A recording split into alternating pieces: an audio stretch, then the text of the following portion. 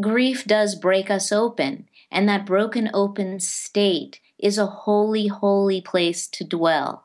And so what?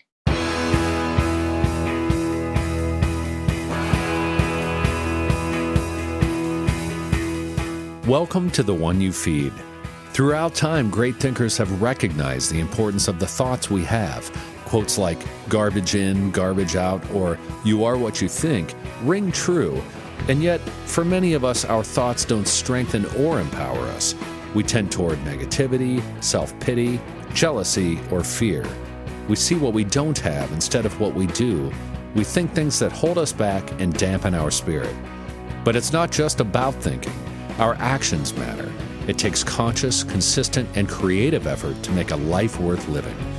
This podcast is about how other people keep themselves moving in the right direction, how they feed their good wolf.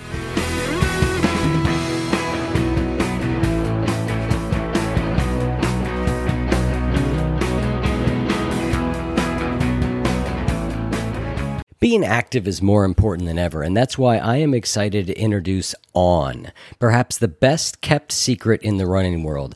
I love these shoes. I have been buying them for 4 years, and I don't buy anything else. They were founded in 2010 in Zurich, Switzerland, and it's the fastest growing running brand globally. Their philosophy is that you should run how you were born to run. Instead of correcting your movement, On shoes react to your individual running motion. As I said, I love these shoes. I use them for trail running, for all running on the streets, and just day-to-day wear. They are amazing. And On is offering our listeners an exclusive offer. Try the shoes or gear for up to 30 days commitment-free. Head to on-running.com/feed and pick your favorite shoes and apparel items. Apply the code TRYONFEED at checkout to test your new products for 30 days. Love them, keep them. Not convinced? Send them back for a full refund. That's on-running.com/feed and the promo code is TRYONFEED. Thanks for joining us. Our guest on this episode is Mirabai Starr. She writes, speaks, and leads retreats on the inner spiritual teachings of the mystics. Mirabai builds bridges not only between religious traditions, but also between contemplative life and compassionate service, between cultivating an inner relationship with the beloved and expressing that intimacy and community between the transformational power of loss and longing for the sacred. Her new book is Caravan of No Despair, a memoir of loss and transformation. And here's the interview with Mirabai Starr. Hi, Mirabai. Welcome to the show. Hi, thank you so much for having me. I'm happy to have you on. Your latest book is called Caravan of No Despair, a memoir of loss and transformation. And I have to say that the second half of the book for sure totally blew me away. Wow, that's quite a thing to say. It is really, really good. It's a very emotional and touching story, and I'd like to go into that right after we do what we normally do when we start, which is the parable. So there's a grandfather who's talking with his grandson. He says, in life, there are two wolves inside of us that are always at battle. One is a good wolf, which represents things like kindness and bravery and love, and the other is a bad wolf, which represents things like greed and hatred and fear. And the grandson stops and he thinks about it for a second and he looks up at his grandfather and he says, well, grandfather, which one wins? And the grandfather says, the one you feed. So I'd like to start off by asking you what that parable means to you in your life and in the work that you do. Oh, it's so deeply relevant to the kind of work I do because I work a lot with conscious grief or grieving as a spiritual path. I mean, not that we would take that on purpose, but when life delivers these kinds of devastating losses that it can deliver, how do we walk through the landscape of loss in a conscious way?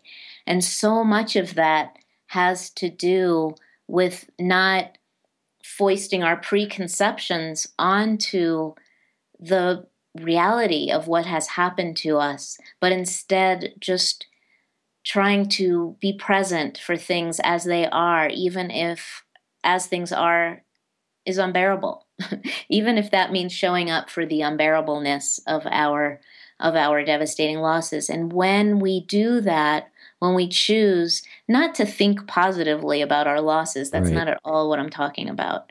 But when we choose to really be present with what is and not get lost in victim mode, even though sometimes we do feel deeply sorry for ourselves, and well, we should, but really just be with it, then we're making a choice to feed that wolf that is the wolf of courage and love rather than the wolf of shutting life out of our hearts. Yeah, and so you have a great deal of personal experience in this space. In your book, you talk about a couple significant losses in your childhood. What I'd like to focus on, though, is the part that I was talking about, the second half of the book. Do you want to tell us what that loss was? I have had a number of losses in my life, many losses. Some of us just seem to have that path where we're just given loss after loss in this life, and my life is one of those. Some of you who are listening are identifying with that, I know.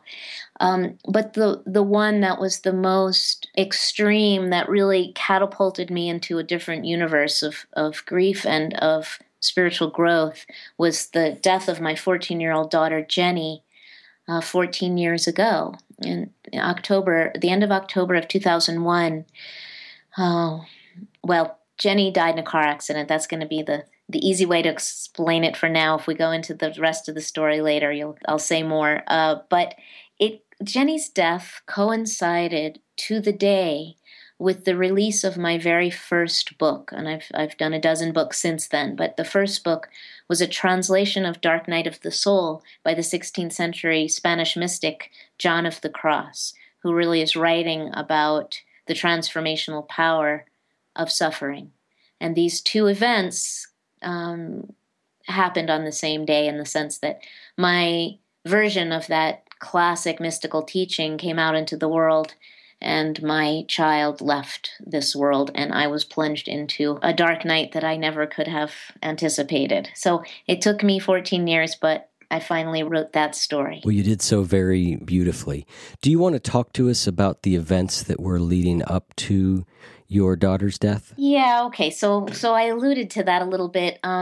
So Jenny, who I adopted when she was very small, her birth mother was severely mentally ill, and Jenny was extraordinarily stable as a child. I mean, there was no hint that she herself would become mentally ill, even up until the weeks before she died. She still was like a high achiever. She was a freshman in high school. She was already very much an activist. She was an environmental activist, and this was right after 9/11. She became very much interested in human rights and in countering Islamophobia. And so she was a very conscious, high-achieving kid. But a few days before she died, Jenny had a psychotic break, and it was completely unexpected on my part, and so much so that I didn't recognize right away what was going on, especially because most people have the onset of mental illnesses like bipolar disorder and schizophrenia when they're late teens, early 20s, not 14. So I didn't see it coming, but and Jenny's psychotic break manifested, as it does for many spiritual geniuses, as a spiritual experience. And I recognized that was happening, but I didn't. It took me a couple of days before I knew, with the help of some people who understood about these things, that also she was experiencing mental illness and that it was dangerous. And so my friends convinced me to get her to a hospital, and in attempting to do so, she kept jumping out of the car, and I got out of the car, and she got into the driver's seat and drove away into the mountains and crashed and died. And so, yeah, so that's what happened. That's the simple version of the story. The book, of course, goes into it in much more detail, with much more nuance, because it is a more nuanced story than I just was able to convey in a couple of minutes. But that's basically what happened. And so my life really, I was set on a course that I was unprepared for in many ways, and in other ways, a little bit prepared for by virtue of having been immersed in teachings about radical unknowingness, because that's what a loss like this plunges us into. There's just no way to have it all figured out and sorted out and explained by any spiritual teaching or any psychological explanation or anything else. There's only the mystery, and that's where I was. Yeah, I've heard you refer to, the idea of people explaining it via the various spiritual teachings as sort of somebody wanting to put a Band-Aid on your gunshot wound. Right, I did say that in the book. Very good. Yeah. So one of the things I'd like to do, your writing is very lovely, and I'd like to read a section out of the book, if that's okay with you, that happens shortly after your daughter's death. And you were describing how, immediately after you are surrounded by people, and they're very much around you and propping you up. But at one point you decide you want to be alone. And, you feel like it's time to kind of go into the grief. And so that's kind of where we'll pick this up. Thank you. Even as I rocked on my knees, howling, I detected soft breathing behind the roaring. I leaned in, listened. It was the murmuring of 10 million mothers, backwards and forwards in time, and right now, who had also lost children. They were lifting me, holding me. They had woven a net of their broken hearts, and they were keeping me safe there. I realized that one day I would take my rightful place as a link in this web, and I would hold my sister mothers when their children died. For now, my only task was to grieve and be cradled in their love. It's very powerful to hear that read to me.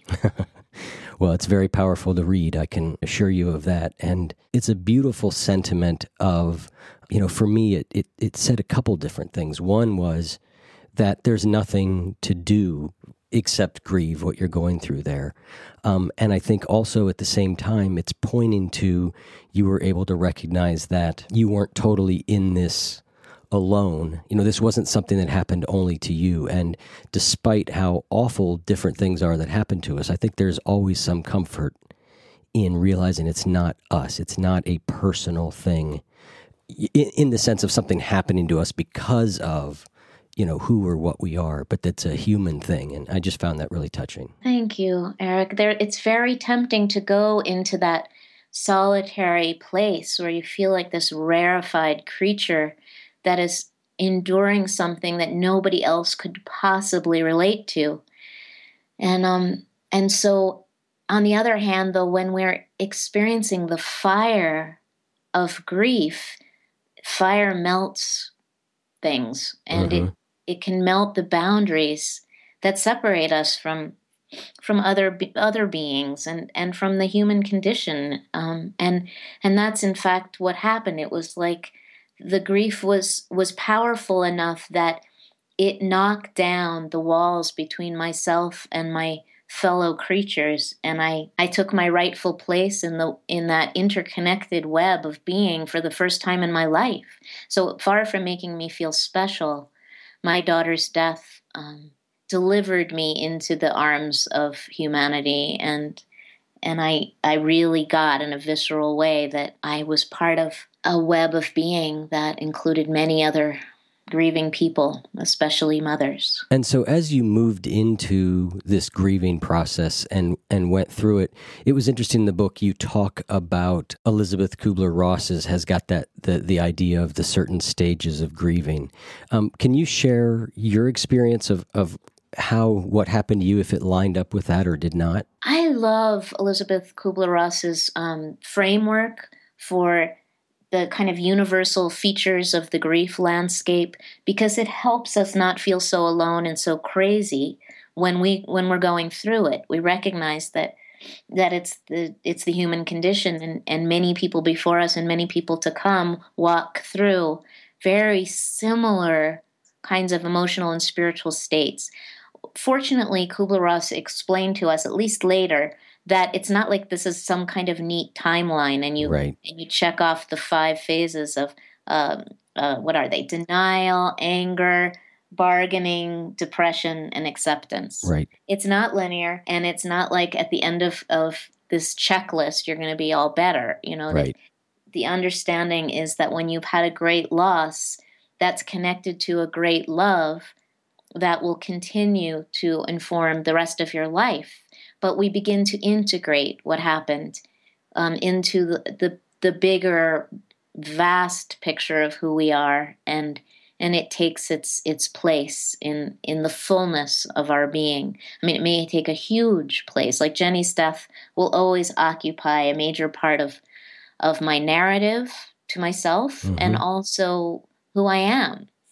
But it's kind of like learning to live with an amputation and finding a new center of gravity in your life. It's not like the limb magically grows back, but you're able to enter life again with fullness and even joy. I never could have guessed that I would ever feel joy again, and yet now every day of my life is brimming. I also feel the big black hole where Jenny isn't physically here. So it's kind of all true at the same time. But Kubler-Ross's stages of grief have unfortunate names like denial, anger, bargaining, even acceptance, certainly depression, because they are not pathologies, those stages. They're not pathological states. They're really spiritual initiations in some way.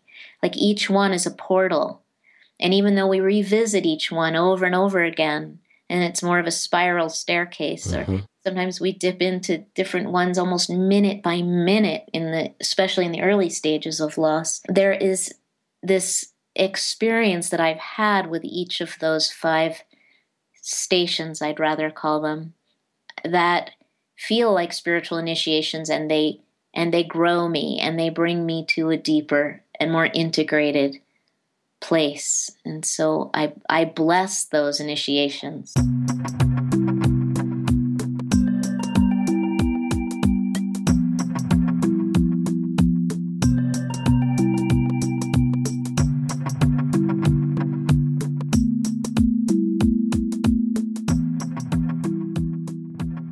The world is changing faster and faster today, and there's so much uncertainty. And one of the skills that we need to deal with it is to be able to learn things quickly. And the best way I've found to do that is Blinkist. Blinkist is a unique and powerful app that works on your phone, your tablet, or your web browser. And basically what they do is give you the best key takeaways, the need-to-know information from over 3,000 nonfiction bestsellers. They condense them down into blinks, which you can read or listen to in just 15 minutes. I've found it really helpful for me over the last few weeks to really get up to speed a lot more on racial issues in this country.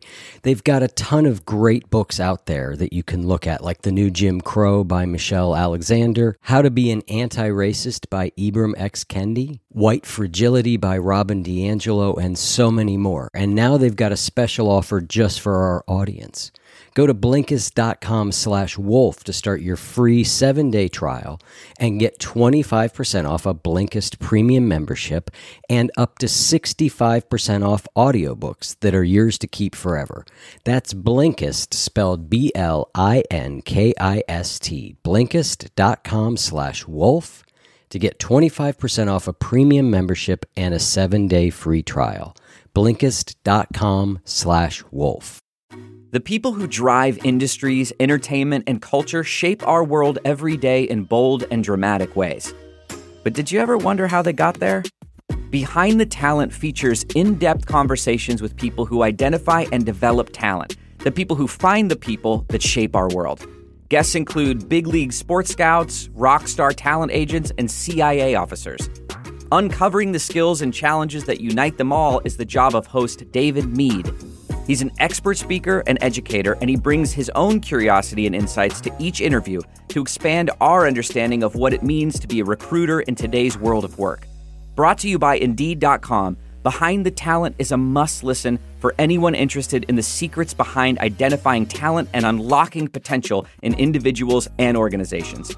Subscribe to Behind the Talent now, wherever you get your podcasts. And here's the rest of the interview with Mirabai Starr. You say that tragedy and trauma are not guarantees for a transformational spiritual experience. I'd be curious if you could describe not like how do you grieve, but what principles or what characteristics do you think help make the losses in our lives that we glean what we can positively from them? What are the states of mind that bring that about, do you think? Yeah, well, one of them is dropping down into hopelessness. And I hope that doesn't sound as dark as it could. What I mean by that is kind of what Pema Chodron means, the great American Tibetan Buddhist teacher, when she speaks about groundlessness. It's like when things happen in our lives that are beyond our control and that are as far away from our preference as they could possibly be. How do we, instead of pushing them away or turning away from them or trying to check out of the experience through all the various means that are at our disposal, various substances and addictions and other kinds of behaviors that take us away from our experience, how do we rest in our groundlessness? Like the ground has been totally taken out from under our feet. In my case, that certainly happened when Jenny died. She was I was in the middle of full-on mothering a teenager, Right. and she was gone. No ground left. Everything burned to the ground, and it was like a free fall. So, what Pema Chodron and other great wisdom teachers, Saint John of the Cross, whose masterpiece Dark Night of the Soul I had just finished translating, invite us to actually rest in not knowing, abide in the mystery, and in fact, even turn toward our overwhelming feelings with a gentleness and a tenderness toward ourselves, and cultivate a kind of curiosity about the experience that we're having, even if the experience seems beyond bearing. And when we soften and yield and turn toward the tidal wave as it comes crashing over us, something almost magical happens or can happen, where we are swept up in that wave and then we are returned to the shore unharmed because we softened, because we yielded. When we allow ourselves to know absolutely nothing, when we don't try to fill in the emptiness, the yawning chasm with spiritual explanations or theology or dogma or doctrines or even spiritual practices, even our reliable, favorite, familiar spiritual practices, like for those of us who have been on a spiritual path and may have certain things that we do every day, prayer, meditation, yoga, reading scriptures, and so on. If they don't work in the depths of our anguish, and they're likely not to, then the invitation is to let them go and to just be with what is. And so that's what John of the Cross says. When you have a dark night of the soul experience, no amount of effort on your part is going to mend what you mistakenly perceive as your brokenness. The only thing that you are called to do is to soften and just be. And into that shattered space, the light begins to seep. And we, because we're present and we're quiet and we're still, against all our intuition to do otherwise, we begin to notice that luminosity that soaks up into the shattered container of our souls and fills us with light. Or doesn't. I mean, it's grace, according to the mystics anyway. This is a process of grace. But if we're available, then it's much more likely that we will have a transformational experience. So it's not like everybody who has a terrible loss, a tragedy, a trauma, is going to have an enlightenment experience. I'm not suggesting that. But for those of us to whom traumatic things happen, tragic things happen, if we're able to be present in our groundlessness, we have a much more of an opportunity for that broken, open heart to be filled with love. And that's what transforms us, is love. You know, that rings true to me. I don't have grief of the level that you know, of that as an experience, but my experiences with real grief in my life were similar. It was the process of really going into it, being willing to feel it, not trying to talk my way out of it or escape it. It was when I stopped that made me feel like on the other side of it that I gained something. I obviously lost something, but that there was something gained also. And I've got experiences in my life where I've done that and plenty of times where I didn't do that. And it's interesting how I relate and react to the situations in my life in which I was open to those things. I think that, though, it's, you know, when we say this, it sounds sort of lovely, right? But what you're describing is not lovely at all. And in the midst of those periods is all kinds of pain and confusion and, like you said earlier, wrestling and bargaining and denial. And that's all happening also. This isn't you're not describing somebody who's this perfect spiritual person who sits in the middle of it. It's just an intention to do the best we can with that, right? Yes, Eric, thank you so much for clarifying. And also, by the way, for attesting to having practiced this yourself in your times of great loss, where you really had that intuition to just stay with it. And it's harrowing. I mean, I'm not pretending otherwise. Anyone who reads my book, Caravan of No Despair, will see that there's nothing pretentious right. about my process. I am completely naked in how incredibly difficult and painful and beyond belief some of what I had to endure was, and how sometimes I just had a kind of almost a wry sense of humor in the midst of my unbearable anguish, where I just like shook my head and just went, wow, I can't believe that I could possibly withstand this level of pain. In fact, I remember just the other day that I recalled a memory that I had early on, which is shocking to me now, but where I said, I'm so glad that Jenny died and not me, because I would never want her to have to experience the pain that I'm experiencing. Thank God it was this way and not the other way, because I literally couldn't stand the thought that she would have to endure a fraction of the pain that I was feeling. And so, yes, I am not trying to paint a pretty rosy picture here. And it's also not like a one-time bolt of light that enters into our shattered hearts and fixes us. There's no fixing, because there's nothing really broken. This is the human condition, and it is terrible and it is beautiful, and we're vast enough beings that we can hold that whole spectrum, from the most messed up, I can't stand this, I hate this, it sucks, to glimpsing this kind of perfection in the whole thing that we'd never want to admit. But there are moments when we see this vast beauty and the gifts. But when someone's freshly grieving, that is the last thing I would ever suggest to them. Right. So don't walk around with this book and hand it to people who are freshly grieving and say, this'll fix you.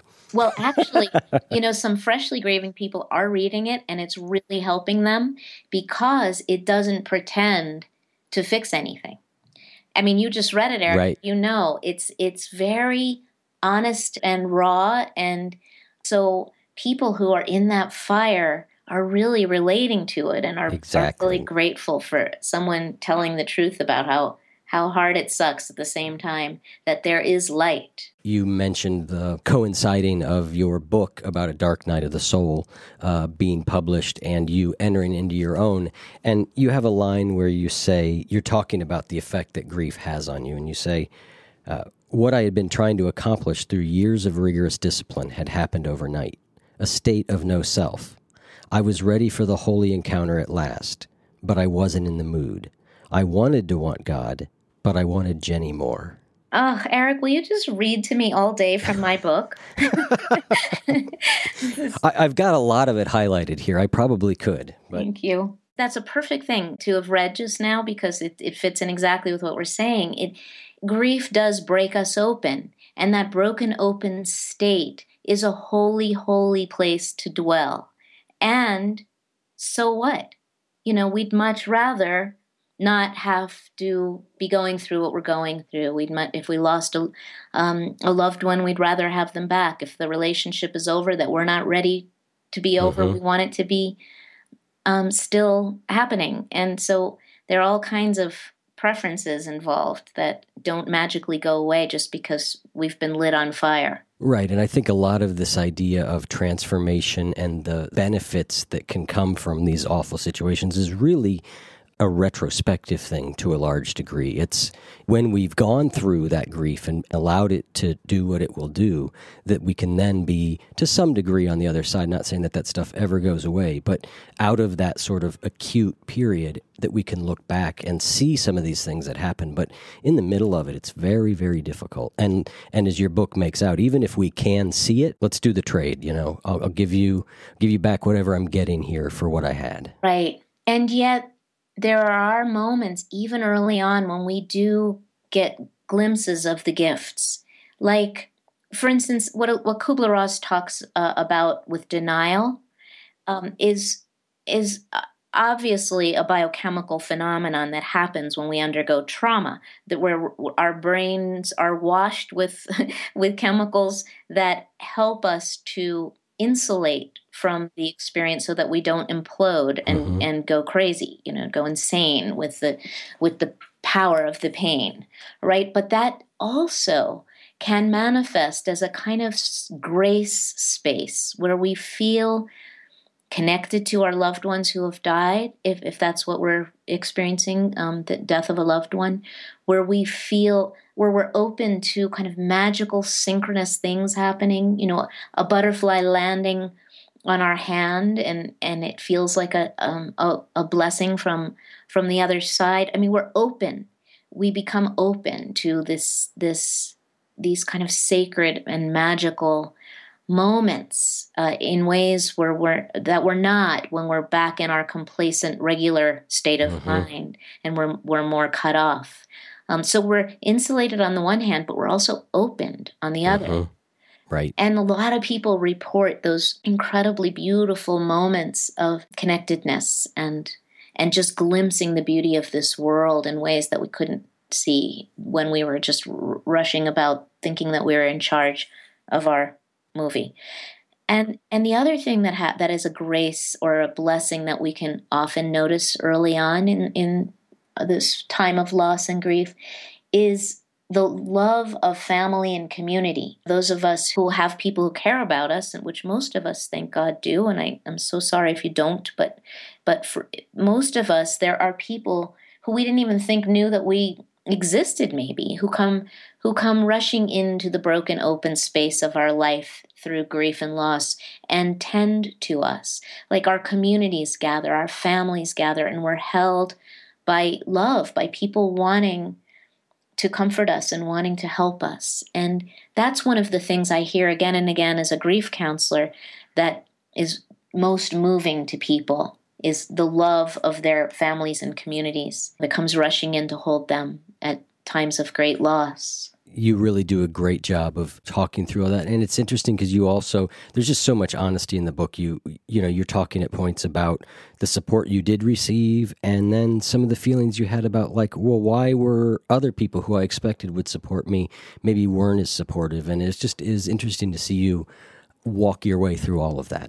In some ways, there's no pleasing a grieving person. Either people are like, they make you feel claustrophobic. They're, what is that called? Smothering. Right. Their efforts to help, or, they're not saying the right thing, or they're not saying anything, or they're going down a different aisle in the grocery store to avoid you, and you know it. And yeah, we're just inconsolable. Nothing works.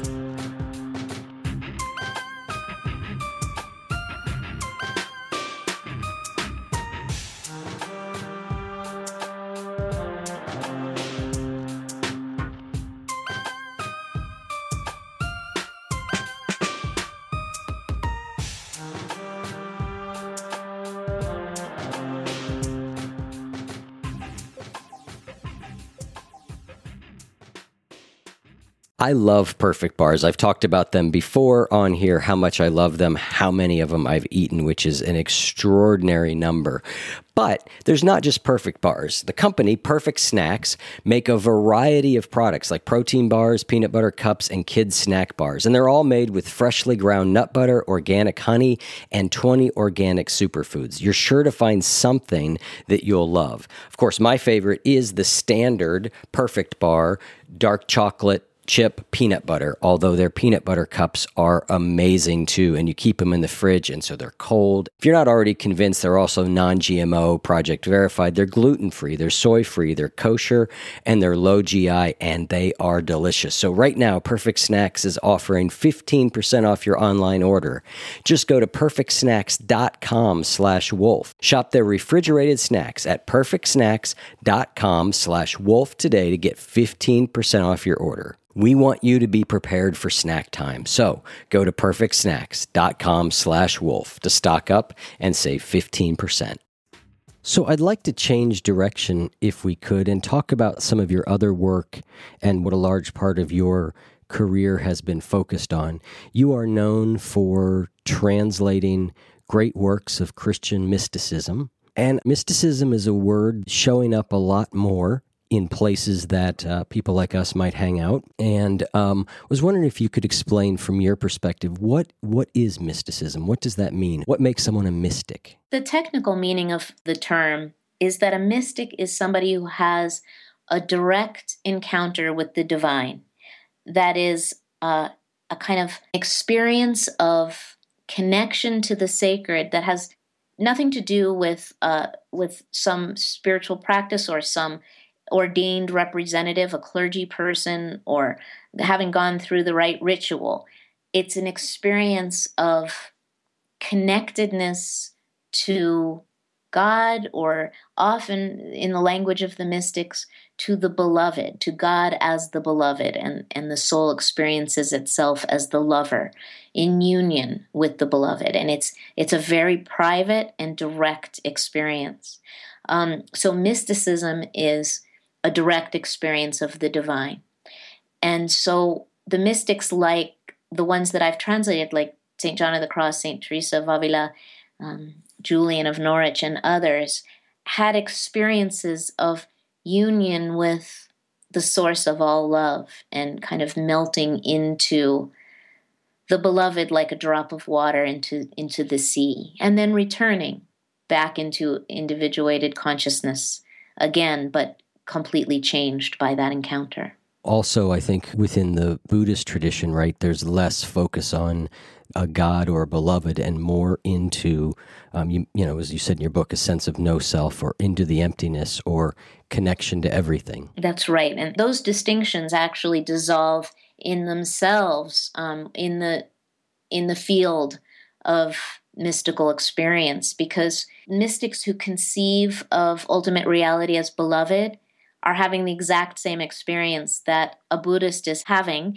moments of deep meditation, and their individual consciousness dissolves into the one, or into the emptiness, shunyata, or the state of unitive being. So I think at that level, it's all the same experience. It's just how we tell the story to ourselves afterwards that makes those distinctions. And the mystics all claim, everyone that I've ever encountered anyway, that the mystical experience itself is ineffable. It transcends language. It transcends all concepts.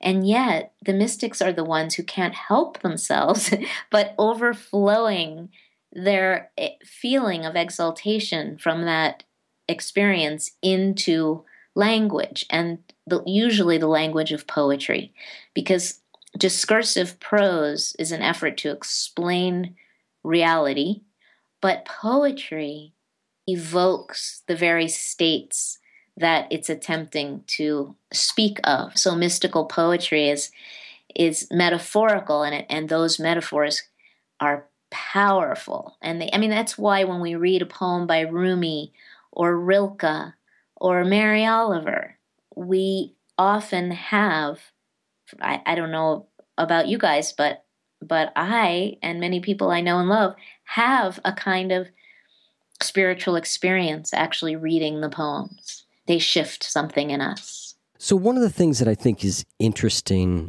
about mysticism, it is very much the experience, which I think then leads a lot of people on the search for that experience. And at the same time, a lot of spiritual traditions are also saying that's not what it's about. It's not about seeking a particular state. Do you have any thoughts on that? Yeah, it's one of those paradoxes that I love. I'm quite comfortable with paradox. And paradox characterizes the mystical life. It's the longing that is the path to union, the shattered cup that is filled with the presence of everything we want. And so the paradox of the choiceless choice, or searching for that which we know is not outside of us, is all part of the mystical journey. So the mystic is one who knows really in her bones that there is no separation, that she's never been separated from her beloved and never will be. And yet there is this innate sense of longing that drives her into the remembrance of what is her birthright, which is union. And also, there's this sense that a lot of people who speak about non-dualism or non-duality, which is very popular spiritual philosophy right now, and one to which I subscribe in many ways. But by always telling us that there's nothing to do and nowhere to go because we're already there and we're already it, just remember, in some ways it denies the human birthright of love, longing, and the satisfaction of meeting the beloved. It's like, who was it? I think it was Ramakrishna, the great 19th century Hindu saint who was a little bit of everything. He wasn't just Hindu. He was truly an interspiritual being. But he said, I don't want to be sugar. I want to taste sugar. So there's some beauty to the dualistic experience of being a human being. I mean, here we are embodied, having an incarnation here, and that involves all the things beautiful and terrible that being embodied involves, which I wouldn't trade. I mean, as long as I'm here, I want to experience embodied spirituality in every cell. I want to experience my relationship with the earth. I want to experience community. I want to find the face of God in everyone I meet, from those on the margins to the people who think exactly like I do. I'm having an embodied experience, and that means beautiful separation as well as blessed moments of union and remembering that there is only one. So it's the paradox of all of it. We're separate and we're unified. And I walk with that paradox in my body, and I'm okay with that. There's a concept in Hinduism of different ways of approaching the Godhead, so to speak. And one is very much what you're describing, which is sort of a love-based feeling. They also talk about people that approach it more intellectually. And I'm curious what you think about that, because you also have said that you think that a lot of our depression, anxiety, and addiction has to do with the soul's need and longing for transcendence. For myself, a former addict who certainly has striven for the... Striven? Is that a word? I don't think so. Striven? That doesn't sound right either. Well, whatever.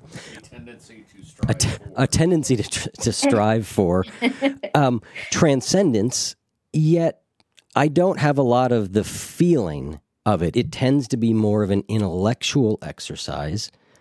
Do you think that that's something that transforms, or do you really think that people go different paths? It's just something that I think about a lot. Well, Hinduism has at least 4 main branches, right? And they're called yogas. Yoga means path to union with the divine. And Hinduism is so beautiful in the sense that in some ways it's the most inclusive of all the world's religions, because it really makes room for different kinds of people and different temperaments, and really recognizes that there are as many paths up the mountain as there are hikers. And We all have our different ways. But these four primary ways are the intellectual that you mentioned, jnana yoga, bhakti, which we also talked about, which is devotion, or the yoga of love, and karma yoga, which is the yoga of action for those who are much more action oriented and not interested in sitting on a cushion, gazing within, but want to get out and do something. And then Raja Yoga, which is where Hatha Yoga and asanas and a lot of the kind of breathing practices and other kinds of practices that are designed to transform consciousness come in. And most of us find all four of those as strands that are woven into our spiritual path. But there's usually one that dominates for most of us. And so you're right, Eric, it doesn't make sense to judge one person for being on a kind of non-dual path when somebody else is on, devotional bhakti path, that one is lesser or one is greater. The important thing is to engage in one of those yogas, and we don't have to be Hindu to really get something out of this understanding of cultivating that relationship with ultimate reality. It's interesting to me that in a culture that tends to be so intellectual and thought-oriented, that the primary ways in which that Eastern wisdom has evolved in the West has been, it seems like to me, the intellectual side at least is less focused on, and the physical and the love and the devotion, there seems to be a lot of conversation. Or would you consider mindfulness meditation as part of the intellectual practice? Yeah, right. Mindfulness is much more of a jnana practice. Okay. Yeah. But, it's interesting what you're saying, because most of the Hindu world is definitely bhakti. Like 80% of Hindus practice bhakti yoga. It seems like most of the world's religions appeal to people on that kind of emotional level that bhakti yoga does, the path of love and devotion. That's what many of the Catholic rituals are, or anybody who goes to church is really in some ways engaging in a kind of bhakti practice that drops it from the head into the heart.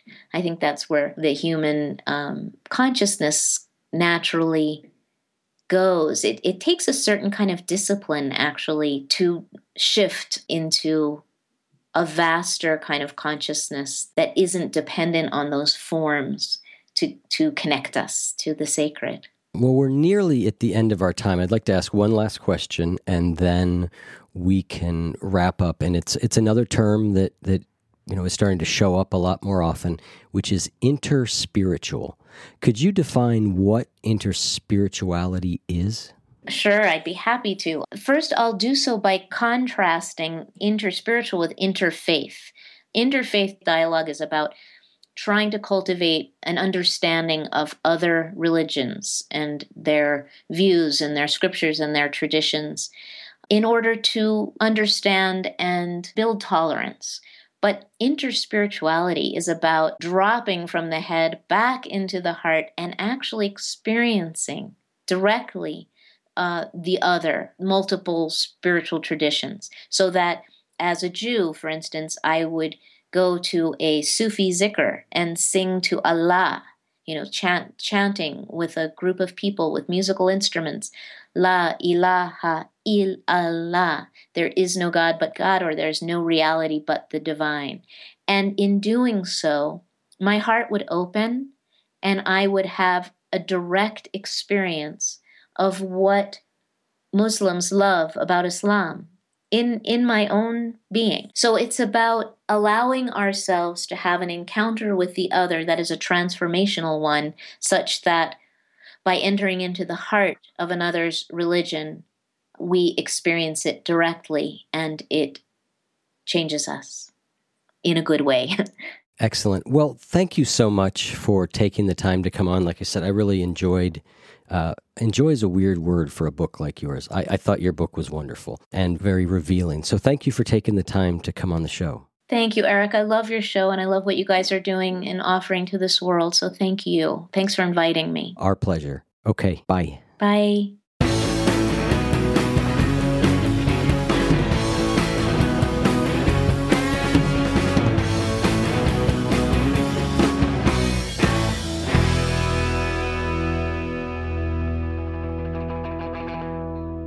You can learn more about this podcast and Mirabai Starr at oneyoufeed.net/star. That's STARR, like Ringo Starr or Mirabai Starr.